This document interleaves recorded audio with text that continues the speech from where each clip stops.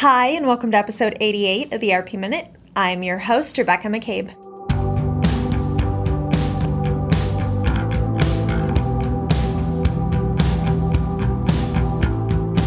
Last week, ERP Advisors Group had the pleasure of attending the 2023 Epicor Insights Conference in Las Vegas, which focused on turning insight into action.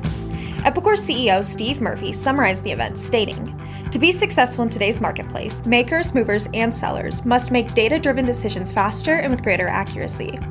It's all about the right insights in the right place at the right time." At the conference, we were able to see the advancements from Epicor firsthand and gain a deeper understanding of their data supply chain approach. The focus of the event centered around GROW, predictive analytics powered by ChatGPT, supplier integration across industry ecosystems, and people-centric automation and experiences. Epicor GROW is the company's full-stack BI platform that combines data integration, warehousing, and visualization into an easy-to-use solution. GROW is at the center of Epicor's data supply chain.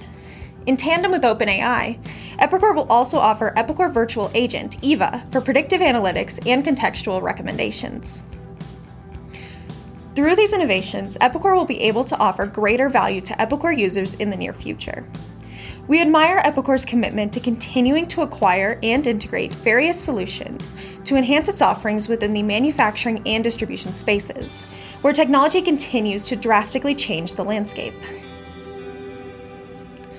Related, SAP also hosted their conference in Orlando last week, SAP Sapphire in 2023.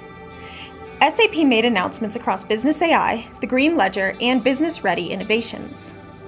First, SAP made major AI-related announcements, unveiling a partnership with Microsoft.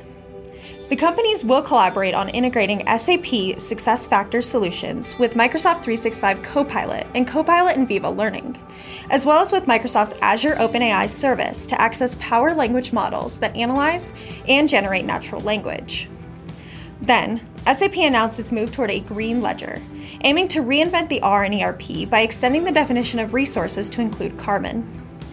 As a result, SAP also announced an update to the SAP Sustainability Footprint Management Solution, a single solution that calculates and manages the full range of corporate, value chain, and product-level emissions, and the SAP Sustainability Data Exchange application, a new solution for enterprises to securely exchange standardized sustainability data with partners. Finally, SAP announced a host of innovations across the rest of its portfolio. For example, drawing on the success of SAP Business Network, a comprehensive B2B collaboration platform where some $4.5 trillion of trade is conducted annually, SAP announced SAP Business Network for Industry. These major advancements from SAP will make a real difference for businesses, especially those across the consumer products, high-tech, industrial manufacturing, and life sciences industries. Thanks for tuning into the ERP Minute. We are always looking for newsworthy material to share with our listeners, so send us breaking ERP news. Be sure to subscribe to our Apple Podcasts, Spotify, and YouTube channels so you never miss an episode. We'll see you next week.